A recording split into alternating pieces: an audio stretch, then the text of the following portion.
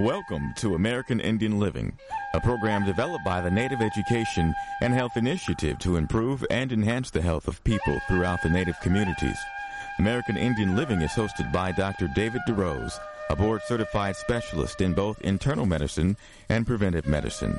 Dr. DeRose has a wide range of experience with Native health issues, and he's ready today to help you learn more about your health.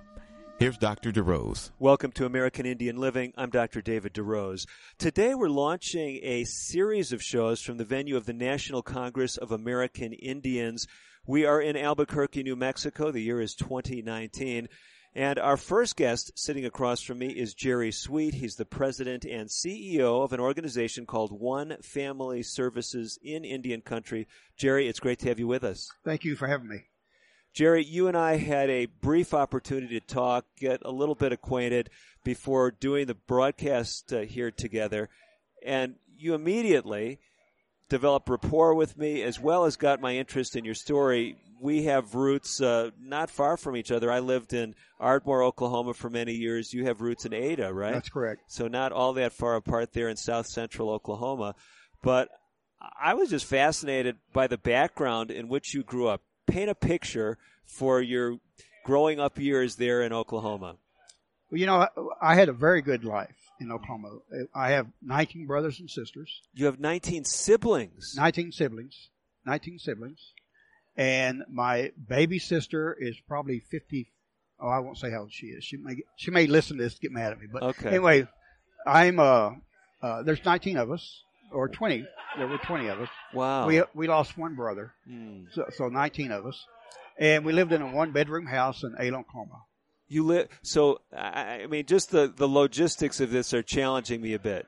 One bedroom, 20 kids, right. And one or two parents or more? Two parents. Well, Dad was married and had 5 children before he met my mother. Okay. My mother had 2 children before she met my dad. Uh-huh. And so all total, living in that one house at one time, there were 14 of us. Wow. So how was that?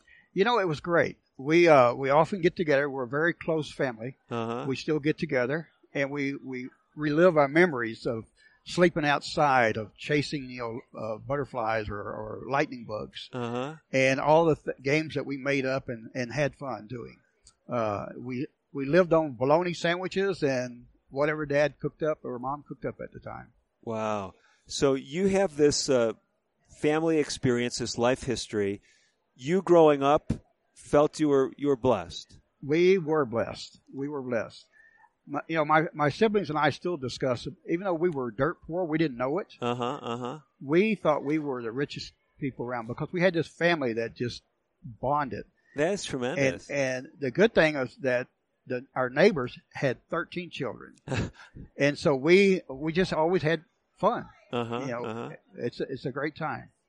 So this is an amazing story. I say it's amazing because I grew up in the circles I was in. I mean, our family was quote pretty big. I mean, I had 4 siblings, but this is remarkable for me. And yet today, you have not gotten really all that far away from your family roots because you're trying to help tribes today have better systems in place to care for their tribal members, especially the families. Am I understanding that right? You're absolutely correct. My focus with my company when I started it was to help children and the elderly, the 2 most forgotten groups, in my opinion, out there. We see a lot of children that are doing without. And so I helped develop the very first child support program for Indian tribes back in 1996. Okay. And worked on the group that wrote the federal regs that now allow tribes to develop and operate their own programs. And then for the TANF, we also worked with TANF to help those families that cannot or do not have the means to have some kind of stability and help them get off the basically what we called back in the day the welfare roll. Okay. And help them become self-sufficient to take care of themselves. So how did you get on that journey? Did you start in social work, social services? What was your background? You know, it's funny how I got started. I went back to school. I went through a divorce and moved to Tucson, Arizona. Okay. Went back to school to become a legal assistant. My plan was to go on to law school.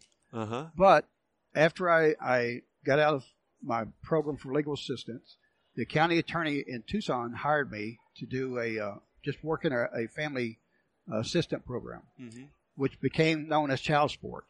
Okay. And so that's how I got involved in child support. It was by pure accident. And then in 1996, the governor of Chickasaw Nation asked me to come back and develop a program for Chickasaw Nation, which brought me back home. So I went full circle to come back to help children of my families and other members of Chickasaw Nation, which led us into helping. We put together a consortium of tribes, and which led us help in every tribal nation in Oklahoma through our consortium. So you're a tribal member of the Chickasaw Nation. I am.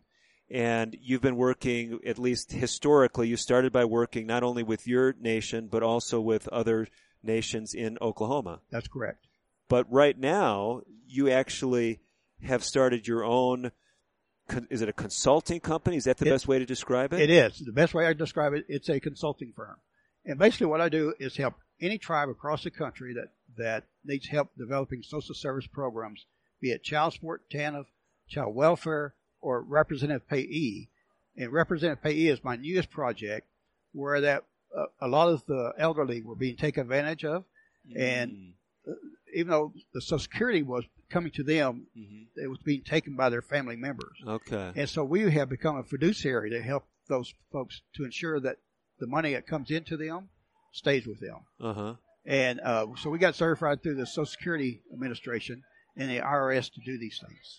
So let me understand how this works, because this is a new concept for me. Yep. It's not a new concept that elderly people are taken advantage of Right. as far as their finances, even by their own family members. Right. But would you set something up as an independent agency? Would a tribe contract with you? Would you set something up at a tribal level? How does that work? It works in a tribal level. Basically what happened is the Eastern Band of Cherokee Indians contacted me, and we have already had an agreement with them to do their child support and TANF for them. And a couple other little things, enrollment. And they had said, hey, we're getting, our elderly are being taken advantage of. Can you help us develop something?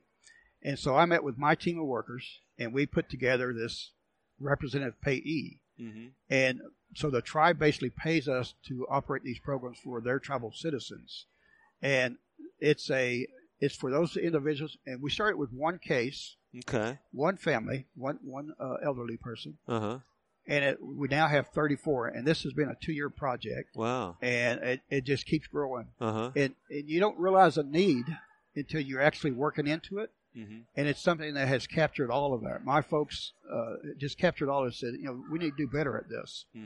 So those elderly that were family members were taking their money and doing other things with it. Right. Now we control that, and we're basically becoming their fiduciary.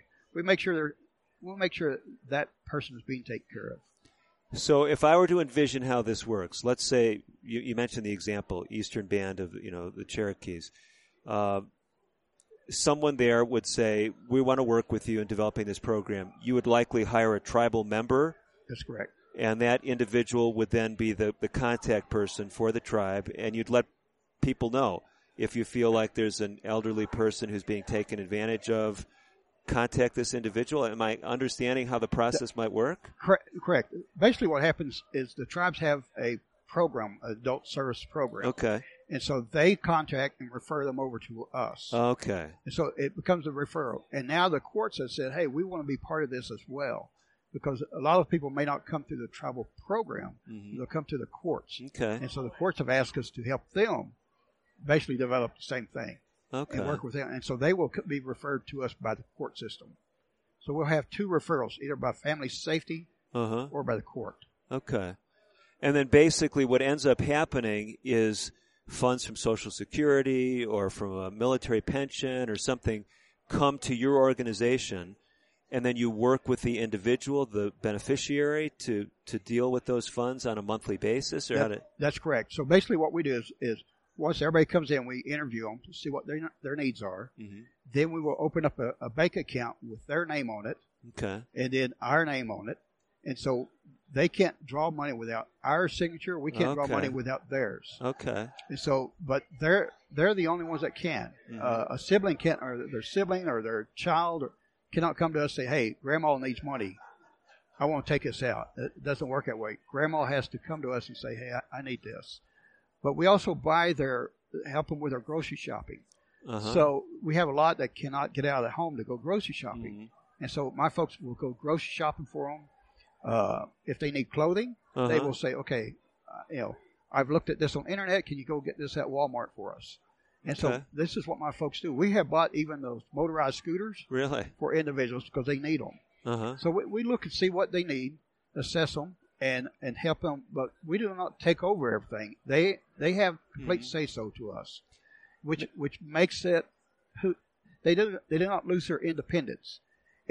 The reason, if I can share the reasoning behind that, my mother, before she passed away, told me, she said, I want to keep my independence. I know I'm dying, but I want to have my independence. Mm-hmm. If we would have taken that away from my mother, and that's why I see every one of these folks are either my mom or my dad. That's the way I see them. Mm-hmm. And that's why we do what we do, is to help them. That's tremendous. So it's personal. Everything I do is personal. I see a personal connection. So Jerry, if someone's just tuning in with us, I am talking to Jerry Sweet. He's the president and CEO of One Family Services in Indian Country. And if you're wondering about the background, yes, we are in the exhibit hall here in Albuquerque, New Mexico. But we're really speaking about something that I feel, like Jerry mentioned earlier in this interview, often slips off the radar screen. Often our seniors, as much as they're valued in Indian Country, tribal elders held in high esteem, but often things fall through the cracks. Yes. Family members may not be all that well-intentioned. They may have their own problems, issues, where they're actually tapping into an elderly parent's basically funds that they need to live, right? Yes, you're absolutely right. So as I'm listening to the scenario you're painting, yes, I can see where there's protection there. You're talking about maintaining autonomy and independence. And I'm thinking, well, boy, this still sounds like it's pretty restricting because someone else is holding the checkbook, if you will, in addition to me. What is the feedback you get from the individuals, from the tribal elders that are in this program? Most of the feedback we have gotten back from them, and we have 34 clients that we help now. Most of them have come to us and appreciate it because they still have a say-so on how their money is spent. Mm-hmm. And it's not just going out and, being used for things that, the money is supposed to be for them, not for everybody else. So they're appreciating it because before they couldn't buy the clothes or they couldn't get the groceries because family members were diverting those funds. You're absolutely right. There were so many families that were sitting there eating things that I don't want to discuss because they had to eat. Yeah. And so what we do is make sure that we have, we buy just for that family, for that person. Mm-hmm. And so they have the food now to eat. And we check on them. It's not like something that, we're just going to take care of you. No, we take care of you. We step out and make sure you're okay. Tremendous. We check on them all the time. Tremendous. Jerry, it sounds like you're doing such a great work. I know there's a lot of people tuning into the show. They're probably saying, wow, how can I tap into this? How can I get resources? Do you actually provide resources as well as consultation? We do. And I would be happy to meet with Tribal Council and discuss how we have developed the programs for Eastern Band and how it's working for them. And I believe Eastern Band is our biggest joy. And they will always say, hey, whatever you need from us, you got it, because you've been helping us out. And we help not only their elderly, but their children. Uh-huh. So it's been and another thing we've done at Eastern Band is we restricted the double dipping. So you got, I know, a lot of wisdom that we could tap into. If someone wants to go to a website, is there one place that you would direct them? There is. They can go to onefsic.com and our One Family Services in Indian Country, and our information is on there. Okay, so and our contact information. So let me see if I've got this straight. So basically, it's the number 1, and then FSIC.com. That's correct. Okay, that was Jerry Sweet. You can get more information by going directly to his website. I'm Dr. David DeRose. We will be back with more on today's edition of American Indian Living, and we encourage you to stay by because we've got a lot more great guests that are coming up right after this. Don't go away. More on American Indian Living. I'm Dr. David DeRose.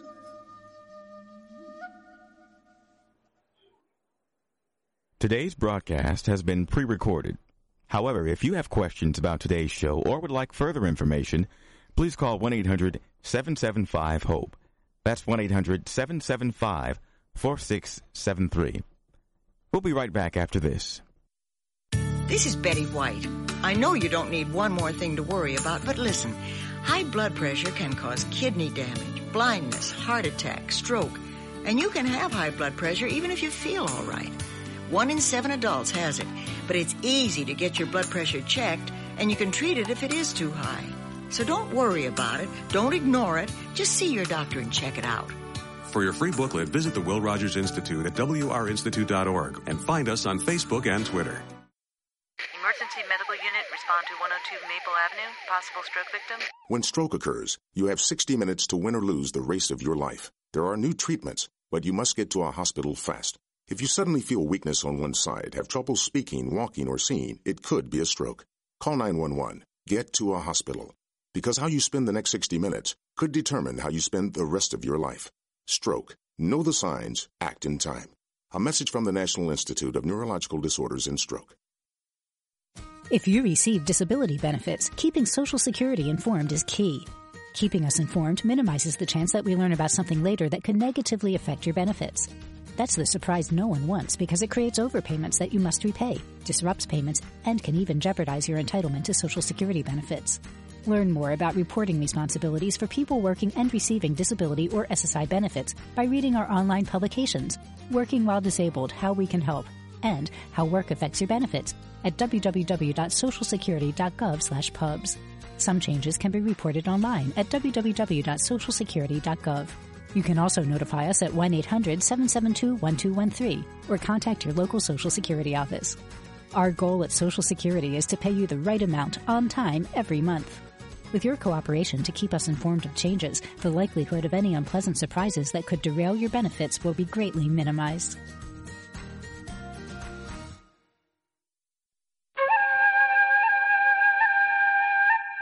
You're listening to Dr. David DeRose on American Indian Living. Your comments and questions are welcome. Call now at 1-800-775-HOPE. 1-800-775-4673.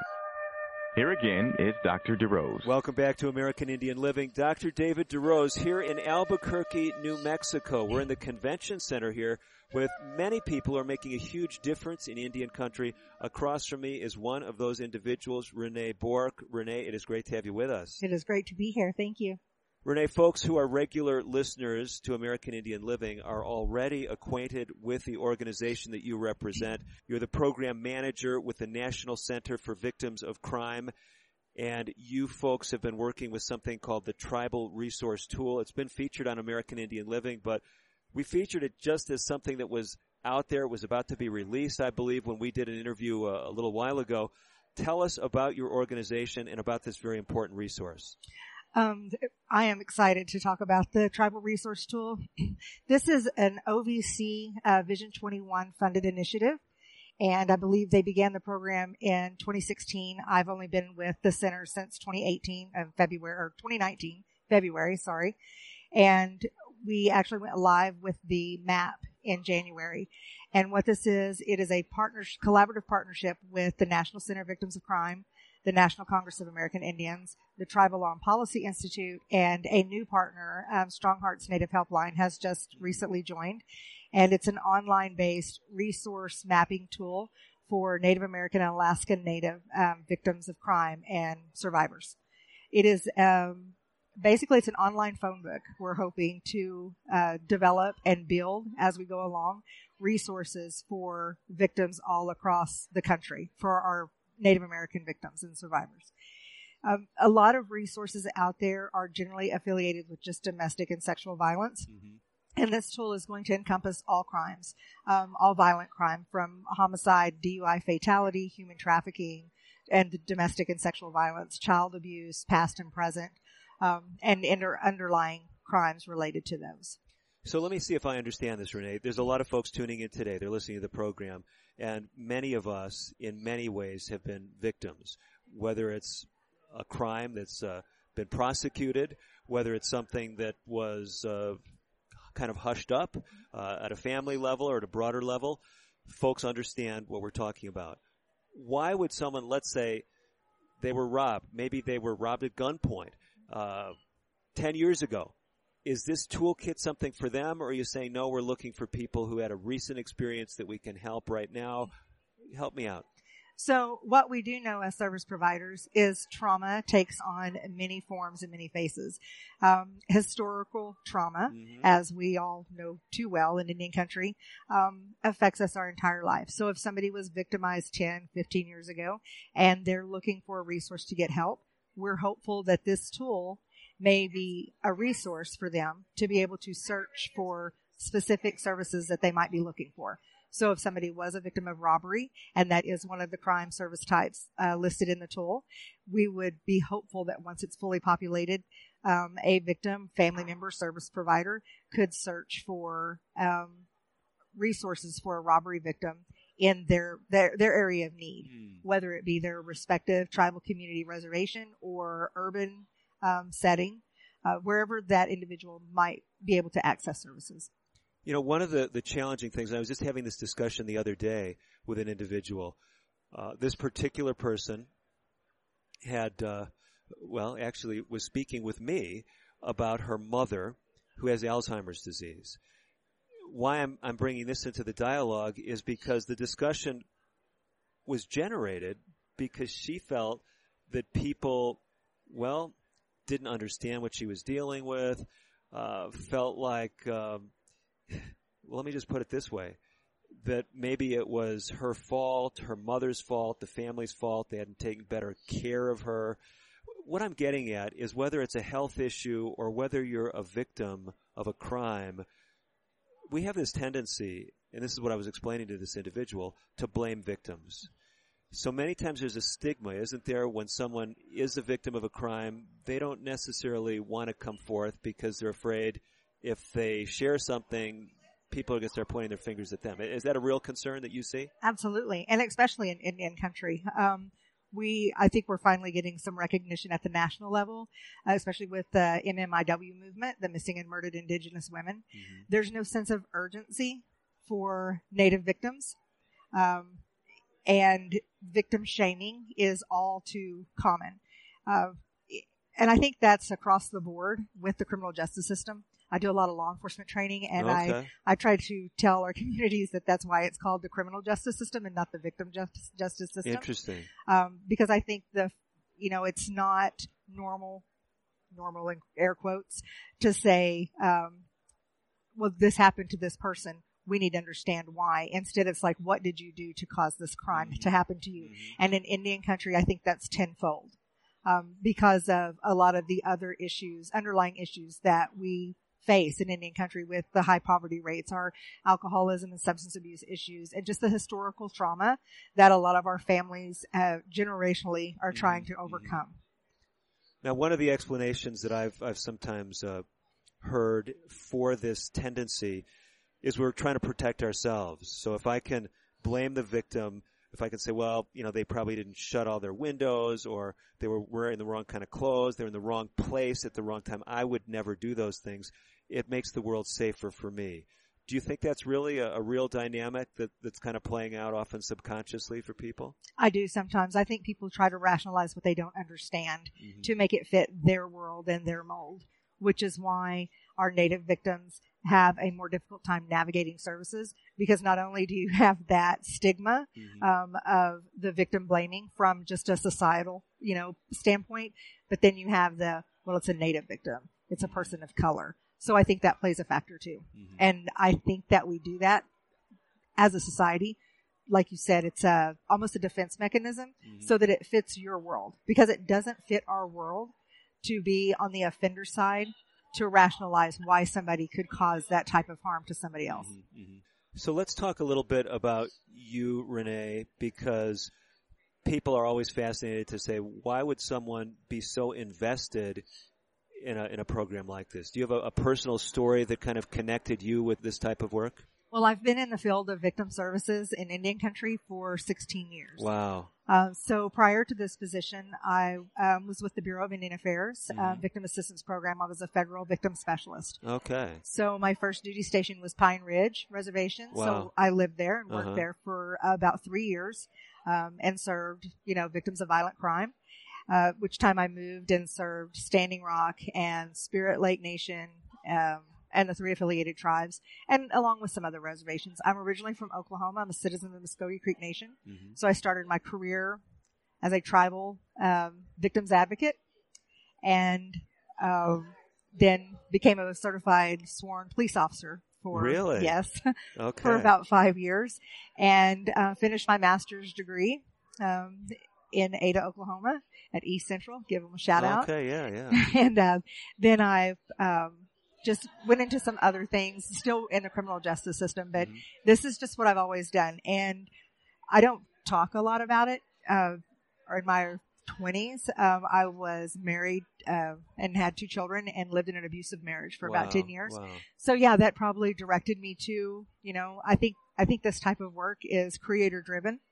And when I was able to get divorced and get out of that abusive marriage, I went to work as a secretary for the Citizen Potawatomi Nation in Shawnee, Oklahoma, and that started my career path of just trying to be a voice for Indian country and for Native victims. Tremendous. You're an inspiration. I mean, you have such wealth of experience. I mean, from having been there with people who, are dealing with issues to actually having been in law enforcement to being in program management.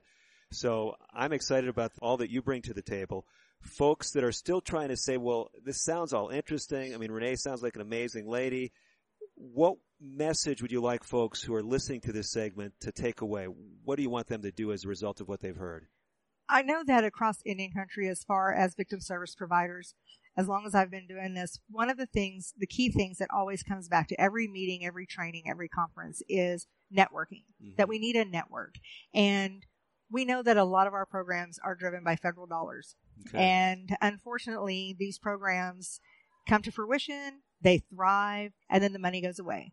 And we're just kind of at the federal government's mercy, if you will, as far as trying to provide, just basic services to our people.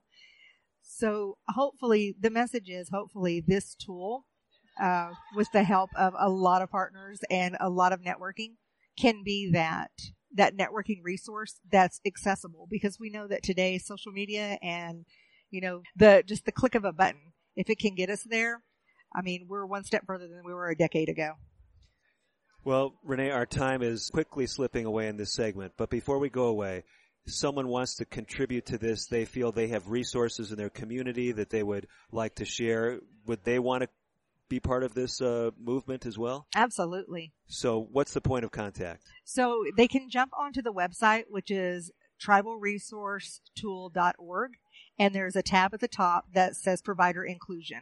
Okay. So they can get on that provider inclusion form and they can enter their own information. If they have problems with it, there will be contact information in the tool, or they can email me directly at rbourque, it's BOURQUE, at victimsofcrime.org. Okay, so let me see if I got that. Okay. rbourque, BOURQUE. Yes. At victimsofcrime.org, and the website tribalresourcetool.org. Yes. Okay, we've got to run. We're not going away. We're going to stay by for another segment of American Indian Living. A couple more coming up here from Albuquerque, New Mexico. Renee is stepping away to other duties here at the National Congress of American Indians. But don't go away. A lot more great material coming up from this very venue right after this. American Indian Living will continue in a moment. If you have questions or comments about today's pre-recorded broadcast, please call 1-800-775-HOPE. That's 1-800-775-4673. So, you want to be a hero. Here are some ways to get the job. Hunt down that killer shark. Or run into a burning house to save a kitten. Luckily, there's an easier way to become a hero. Call 911 if you see someone experiencing the symptoms of stroke, sudden weakness on one side, or trouble speaking, walking, or seeing. Stroke. Know the signs. Act in time. You'll be a real hero. A message from the National Institute of Neurological Disorders and Stroke. Can you guess what's going on here? It's kids getting fit. Studies show that children and teens who get at least 60 minutes of physical activity a day reduce the risk of obesity, heart disease, anxiety, and increase their overall mood. So whether it's around your neighborhood or at school, just get out and play. For your free booklet, visit wrinstitute.org or call toll-free 877-957-7575 and find us on Facebook and Twitter. The Will Rogers Institute since 1936. My name is Tom Thornton. And my name is Cindy Thornton. We're retired, and this is how we live United. We decided to volunteer with United Way at our community free health clinic. United Way is how we contribute, because we know our time and money are going to the right places. Judging by the thank yous we get at the clinic, I'd say we're doing the right thing with our retirement, too. We're Tom and Cindy Thornton. We volunteer at our community free health clinic. We don't just wear the shirt. We live it. Give, advocate, volunteer, live United. Go to liveunited.org. Brought to you by United Way and the Ad Council.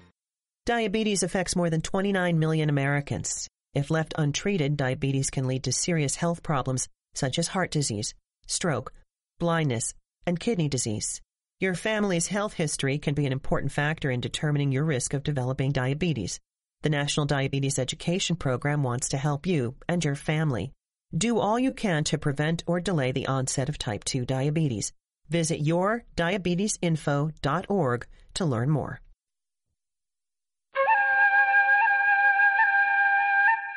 You're listening to Dr. David DeRose on American Indian Living. Your comments and questions are welcome. Call now at 1-800-775-HOPE, 1-800-775-4673.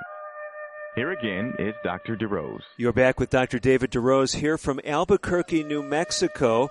We continue this series of, I'm really finding them exciting interviews from the venue of the National Congress of American Indians 2019. Here in New Mexico. Across from me, another great guest, Angel Charlie. Angel, it is great to have you with us. Thank you. Happy to be here. Now, I have the good fortune of being right next to Angel and her team with the Coalition to Stop Violence Against Native Women. We're sharing booths side by side in the convention center. But I find, Angel, a lot of people, even in this venue, don't seem to have heard of your organization because I notice a lot of folks coming by and interacting with you. Tell us a little bit about what you do.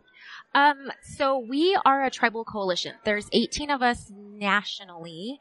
We serve tribes primarily based in New Mexico, a little bit of southern Colorado. Mm-hmm. We work with Isleta del Sur in El Paso, but it's the 19 Pueblos, the 2 Apache nations, and Navajo Nation. Okay. Yes. So that is still a big swath of Indian country. There are a lot of First Nation peoples that are in your service area, if you will. Yeah, absolutely. And we can't forget about the folks living in the cities, right? So we have Farmington, we have Albuquerque. We have a team of about 11 individuals who are out in community as often as possible. So, I mean, it's definitely a catchy name for an organization, Coalition to Stop Violence Against Native Women. And I don't think you probably have anyone coming by saying, well, this doesn't sound like a good cause, right? Right. But practically, what do you do that's making a difference? So we focus on 4 areas, and it kind of guides our work in the movement to end violence against Native women and children. Policy advocacy, technical assistance, training and education, and support. Okay. And so policy advocacy looks different in tribal communities. It looks different on the state level, and then it looks different on the national level. So an example of how we're working within our tribes in New Mexico is we will go out and work with tribal courts to develop the codes, right? So a lot of them don't have codes around domestic violence or sexual assault. That's an example of what it looks like on the tribal level. And then on the state level, we really work to educate about the bills that come up every year. So this past year, we were really successful in supporting the firearm relinquishment law that just went into effect July 1st. And then on the national level, what we do is kind of engage community. We really push for civic engagement around VAWA, around FIPSA, around justice for survivors. Now that Deb's in office, she's introducing a lot of great legislation that really aims to protect Native women and children. And so we try to get involved with that as well. And then every February, March, we put on a Tribal Leader Summit. And so in New Mexico, and this isn't unique to Indian country whatsoever, but the turn with our tribal leaders is so quick, right? So in New Mexico, sometimes our governors are in office for 1 year. Okay. And so they are appointed to those positions more often than not because they're community leaders, they're spiritual leaders, and now they're heads of state, right? Mm-hmm. And so we've got to kind of figure out how to get these folks to be able to advocate for our tribal communities on a national level. And so that's a little bit of what our policy advocacy looks like is we're all over the place, right?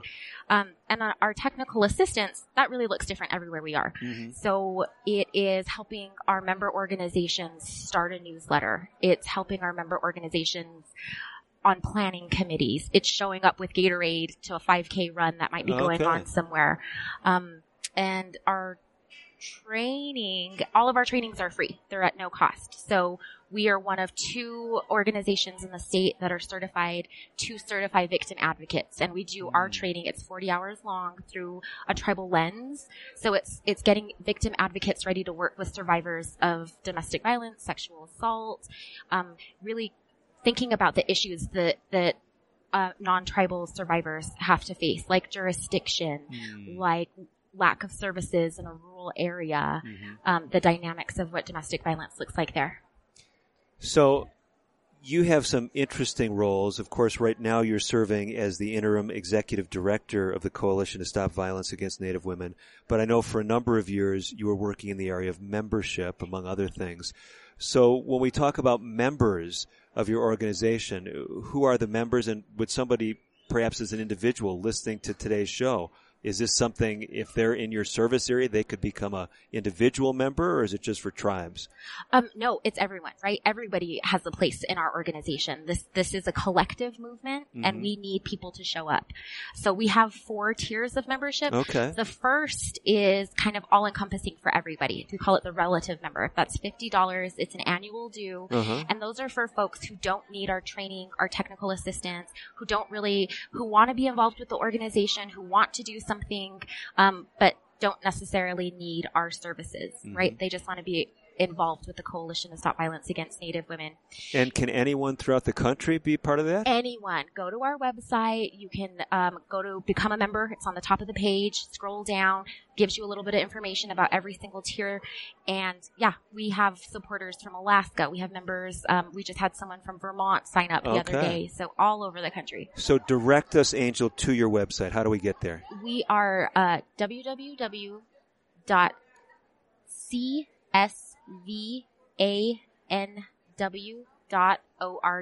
So just our acronym, Coalition to Stop Violence Against Native Women.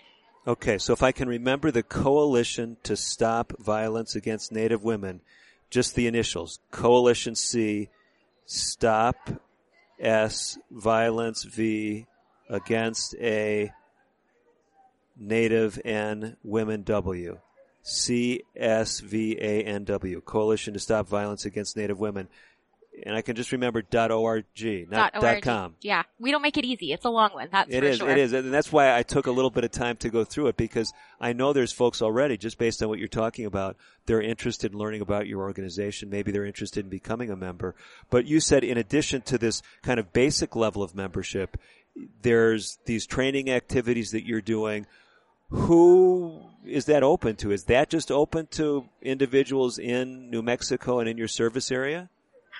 So it is open to our membership base, and by extension, everyone else, right? Okay. So anybody can really kind of sign up and show up and learn about what we do. So we have trainings around sexual violence, foster care pipeline system into trafficking. We have a Native Youth Summit that we put on every year. We do the Tribal Leaders Summit that I told you about. So it's for tribal leaders, but it's open to community as well. We do the 40-hour advocacy training that I was telling you about. We just held our 2nd annual Southwest Butterflies Retreat, which is a conversation for our LGBTQ Two-Spirit folks who are affected by violence but are often left out of these conversations when we're talking about VAWA or FIPSA, all of these laws, right, that just aren't as inclusive as we need them to be.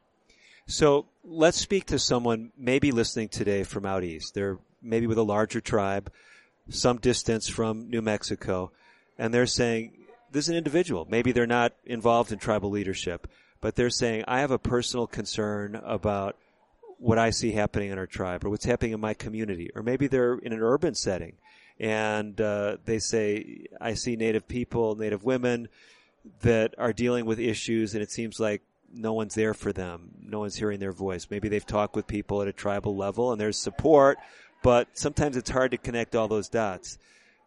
Are you encouraging people who just have an interest to say, look at our offerings, there might be some training here that would help you, or to really come to one of these trainings, there's got to be a level of commitment and maybe a role in a community? It's not just for a lay person to come out and just say, I want to learn more and be more involved. So it depends on the training. Okay. And all of the information is on the website, right? So there are trainings that are directly beneficial to victim advocates. Okay. But like the Southwest Butterflies Retreat that I was just mentioning, that's open to community. It's open to youth. Okay. Then we have the Tribal Leader Summit where that's aimed at administrations and council, but social services needs to be there. Behavioral health, tribal social services, tribal behavioral health, those folks need to be there too. So it varies and it depends on the training. You are a very impassioned spokesperson for your organization, Angel. Is there something that has especially connected you with this type of work? Yeah, I think a lot of us who come to this work have lived experience in it, right? So I grew up in a home that was affected by domestic violence, right? I like to call my mom a cycle breaker, and I'm a first generation cycle breaker, Tremendous, right? tremendous. So I have a daughter now who will never, knock on wood, she won't see this. She won't grow up in a house like this. So Wonderful. I know exactly what it means to access these services. I know the turnaround that can happen for a family, and just the overall impact that it has, right? We're breaking cycles. I think one of the exciting things to me as I interface with people in your sphere of work in Indian country is that because you bring that personal experience, I think sometimes it seems like as well, maybe even more healing than some of the great things we're doing that our big programs seem so important is just that one-on-one. And I'm sure you get a lot of feedback from people who just appreciate so much what you and others in your work are doing in Indian country. Thank you for saying that. So yeah, we have a bunch of hashtags. When you come to the website, you'll see it for sure. But one of the hashtags that we use way more often than others is change the conversation, right? Because folks aren't having conversations about domestic violence. It's something that we don't want to talk about. But we have a very young team who's taking this issue on from a very social justice perspective. And when we're able to kind of change the conversation, change the narrative around what domestic violence looks like, we get people who want to be involved. And we plant those seeds and we hope that it carries, our work carries on. Now, I guess one other question is we're thinking about who partners are, who members are, who can interface with your services. I mean, sometimes when there's women in the title, men think, well, this is for the ladies. How do you relate to that? Are you trying to draw more men into the organization, or you say we got plenty of men, we need more ladies to step up to the plate? What's your take on some of those gender differences? We absolutely need men in this conversation, right? Our men need to be engaged. There is an intricate balance that we know as Native people, as Indigenous folks, that between men and women, and there's an imbalance when violence occurs. And so in order to kind of create that shift and get back to harmony, we need our men to show up with us. So we are looking to secure funding to hire an engaging young men and boys coordinator. So really to start to develop curriculum and programming and doing research about ways to get our guys involved. Nobody's disposable in our communities. We need everyone to show up for this issue. This is tremendous stuff that you're doing. So I know you got a tough website, but we want to try to tackle it one more time. Someone wants to get more information. You're Angel Charlie. You're the interim executive director for the Coalition to Stop Violence Against Native Women. How does someone connect with you and your team? Come to our website. There's a little button on top that says contact us. You can sign up for our emails. You can sign up for our trainings. All of the information you need is right there at that csvanw.org. Okay. I just got to give this out one more time because it is a bit challenging. csvanw.org. Yes. And for those of you that still can't get that Coalition to Stop Violence Against Native Women or the initials or the website, go to the station that's airing this show. They get information about my guests. You'll see contact information there as well, or they can give it to you.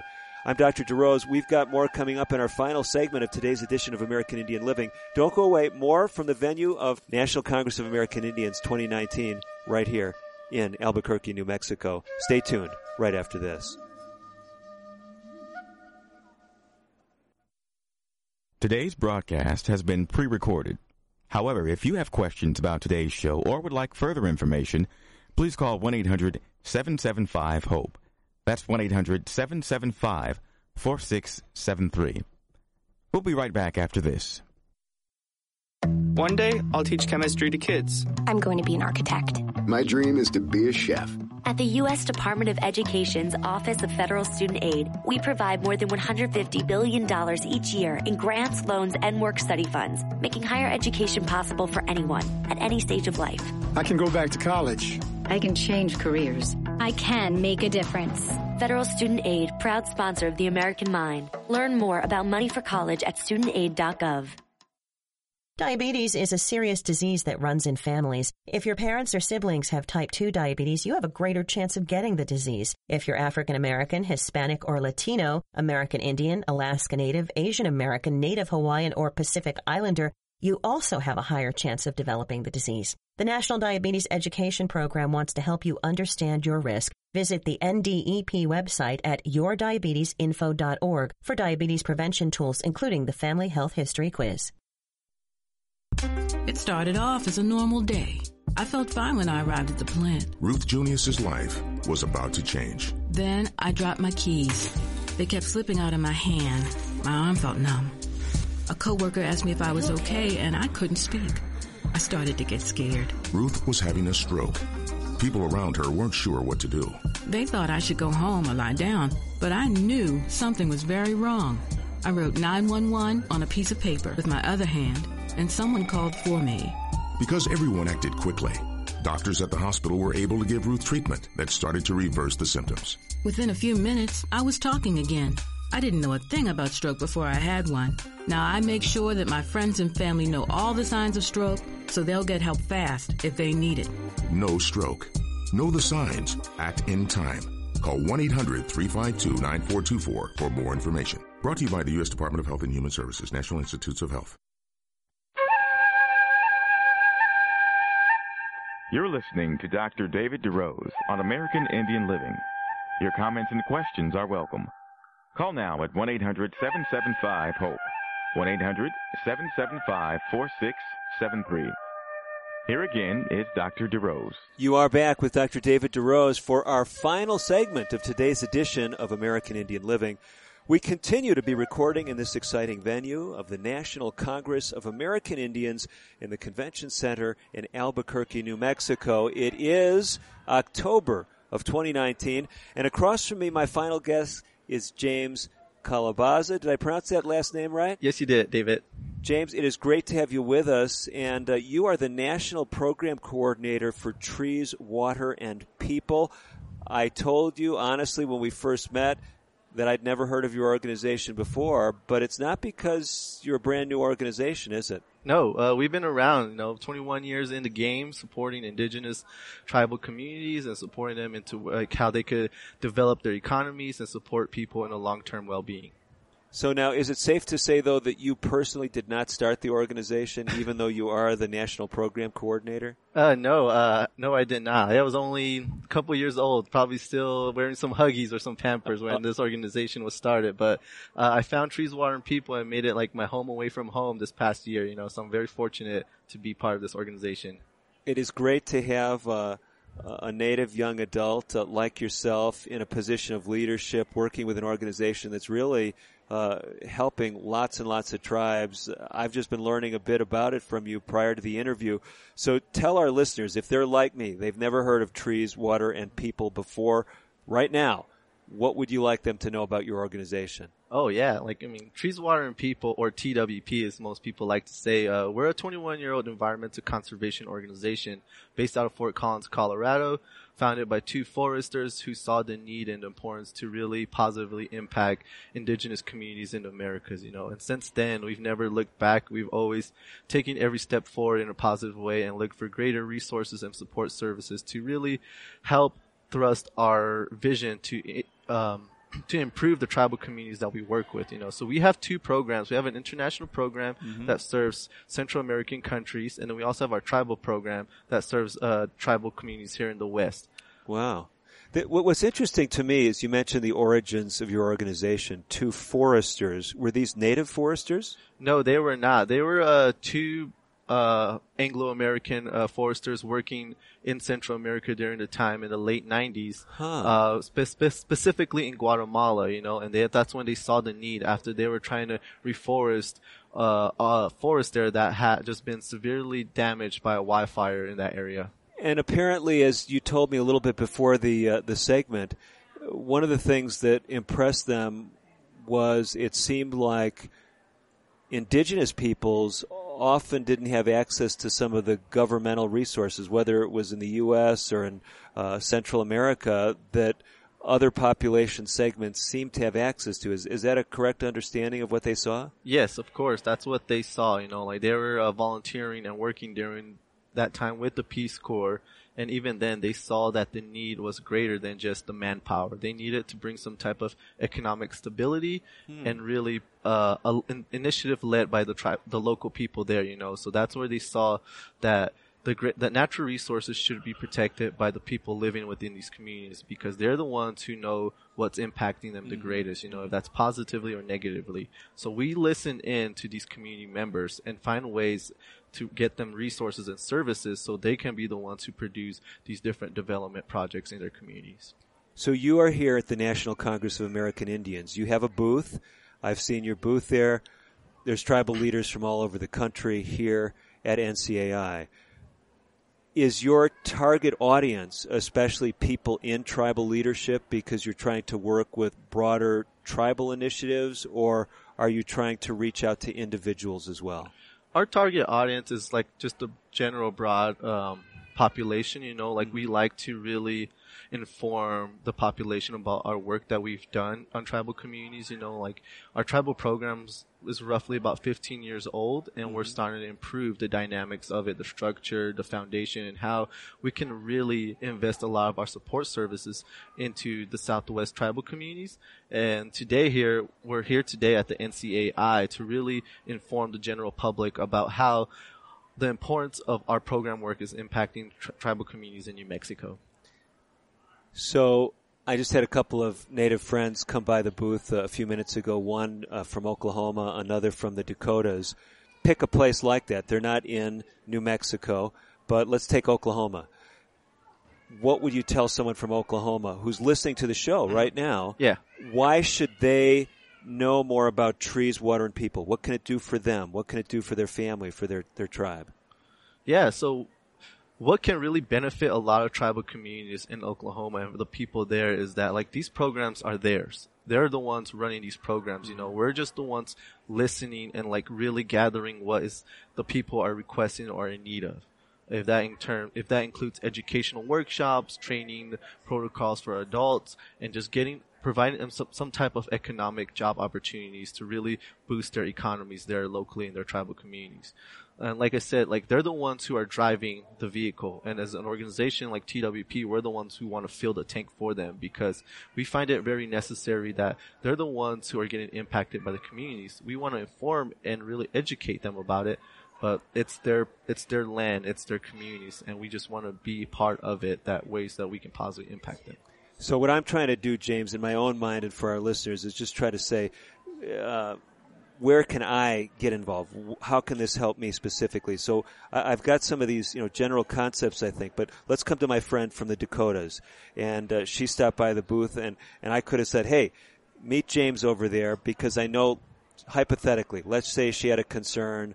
Maybe there's some tribal lands, and she's been saying, wow, there's a lot of downed wood here. This looks like a fire hazard. I mean, do you guys do things like that? Do you educate people if the tribe reached out to you and said, yeah, we'd love to have you do some training on forest management? Is that part of your kind of domain of services? Oh, yeah, indeed. You know, like that's where the whole Trees, Water, People name came from, because we do a lot of work on ecosystem rehabilitation and then really improving people's lives through water quality and then the people engagement of it. So Trees, Water, and People is a holistic approach that we really like to encompass in the value behind of our programs.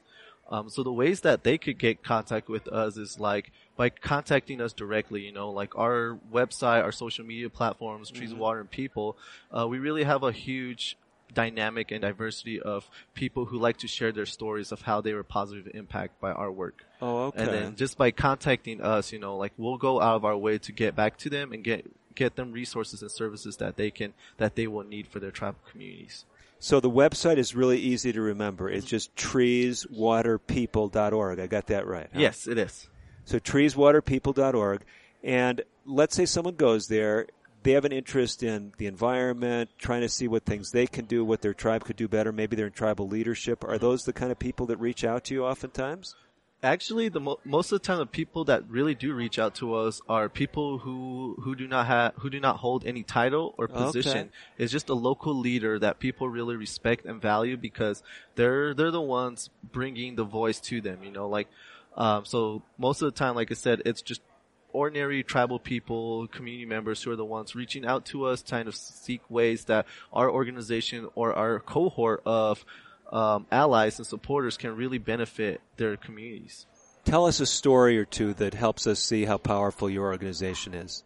Yeah, so actually for the first time in our 21-year history, we have come to New Mexico this past August to do a reforestation project on the Santo Domingo tribal lands. Okay. And me being from Santo Domingo Pueblo, like this was a really emotional time because I have always grown up to really think about how I could give back to my community. And this was something that I took, you know, I had an idea, I planned for it, and then I put it into action with this organization. Wonderful. We planted 10,000 Douglas fir trees on the western side of the tribal Pueblo lands. And Douglas fir is a very culturally relevant tree that a lot of the Pueblos along the Rio Grande Valley use for cultural and traditional ceremonies. But because due to recent fires, droughts, and just the overuse of and underprotection of tribal lands, this project was very specifically important to our community. You know, like we had volunteers from the local community who dedicated their time to come out. Wow, that's tremendous. So it sounds like a real successful project. It was very beautiful. You know, we had the war chief and his staff come out, do the blessings, some prayers, and really acknowledge the value behind our work. And this doesn't just show for Santo Domingo Pueblo. It also shows for the communities up in Pine Ridge, South Dakota, and Cheyenne River. Great. It really benefits a lot of tribal people throughout the nation. Tremendous. James, thank you so much for what you and your organization is doing. Again, if someone wants to either contact you or your organization, what's the best way to do that? Yeah, visit us at our website at treeswaterpeople.org, or you could contact me directly at james@treeswaterpeople.org. That is my email, or cell phone at 505-280-2854, because I'm always on the road, but I will definitely get your message. Okay, let me see if I got that number. 505-280-2854? Correct, David. James, thanks so much for sharing. James Calabaza, National Program Coordinator for Trees, Water, and People. That's all for today's edition of American Indian Living. I'm Dr. David DeRose. Hopefully you've learned some things that can help you individually, your family, your tribe, as a result of today's program. As always, I'm Dr. David DeRose wishing you the very best of health. Native Voice One, the Native American Radio Network.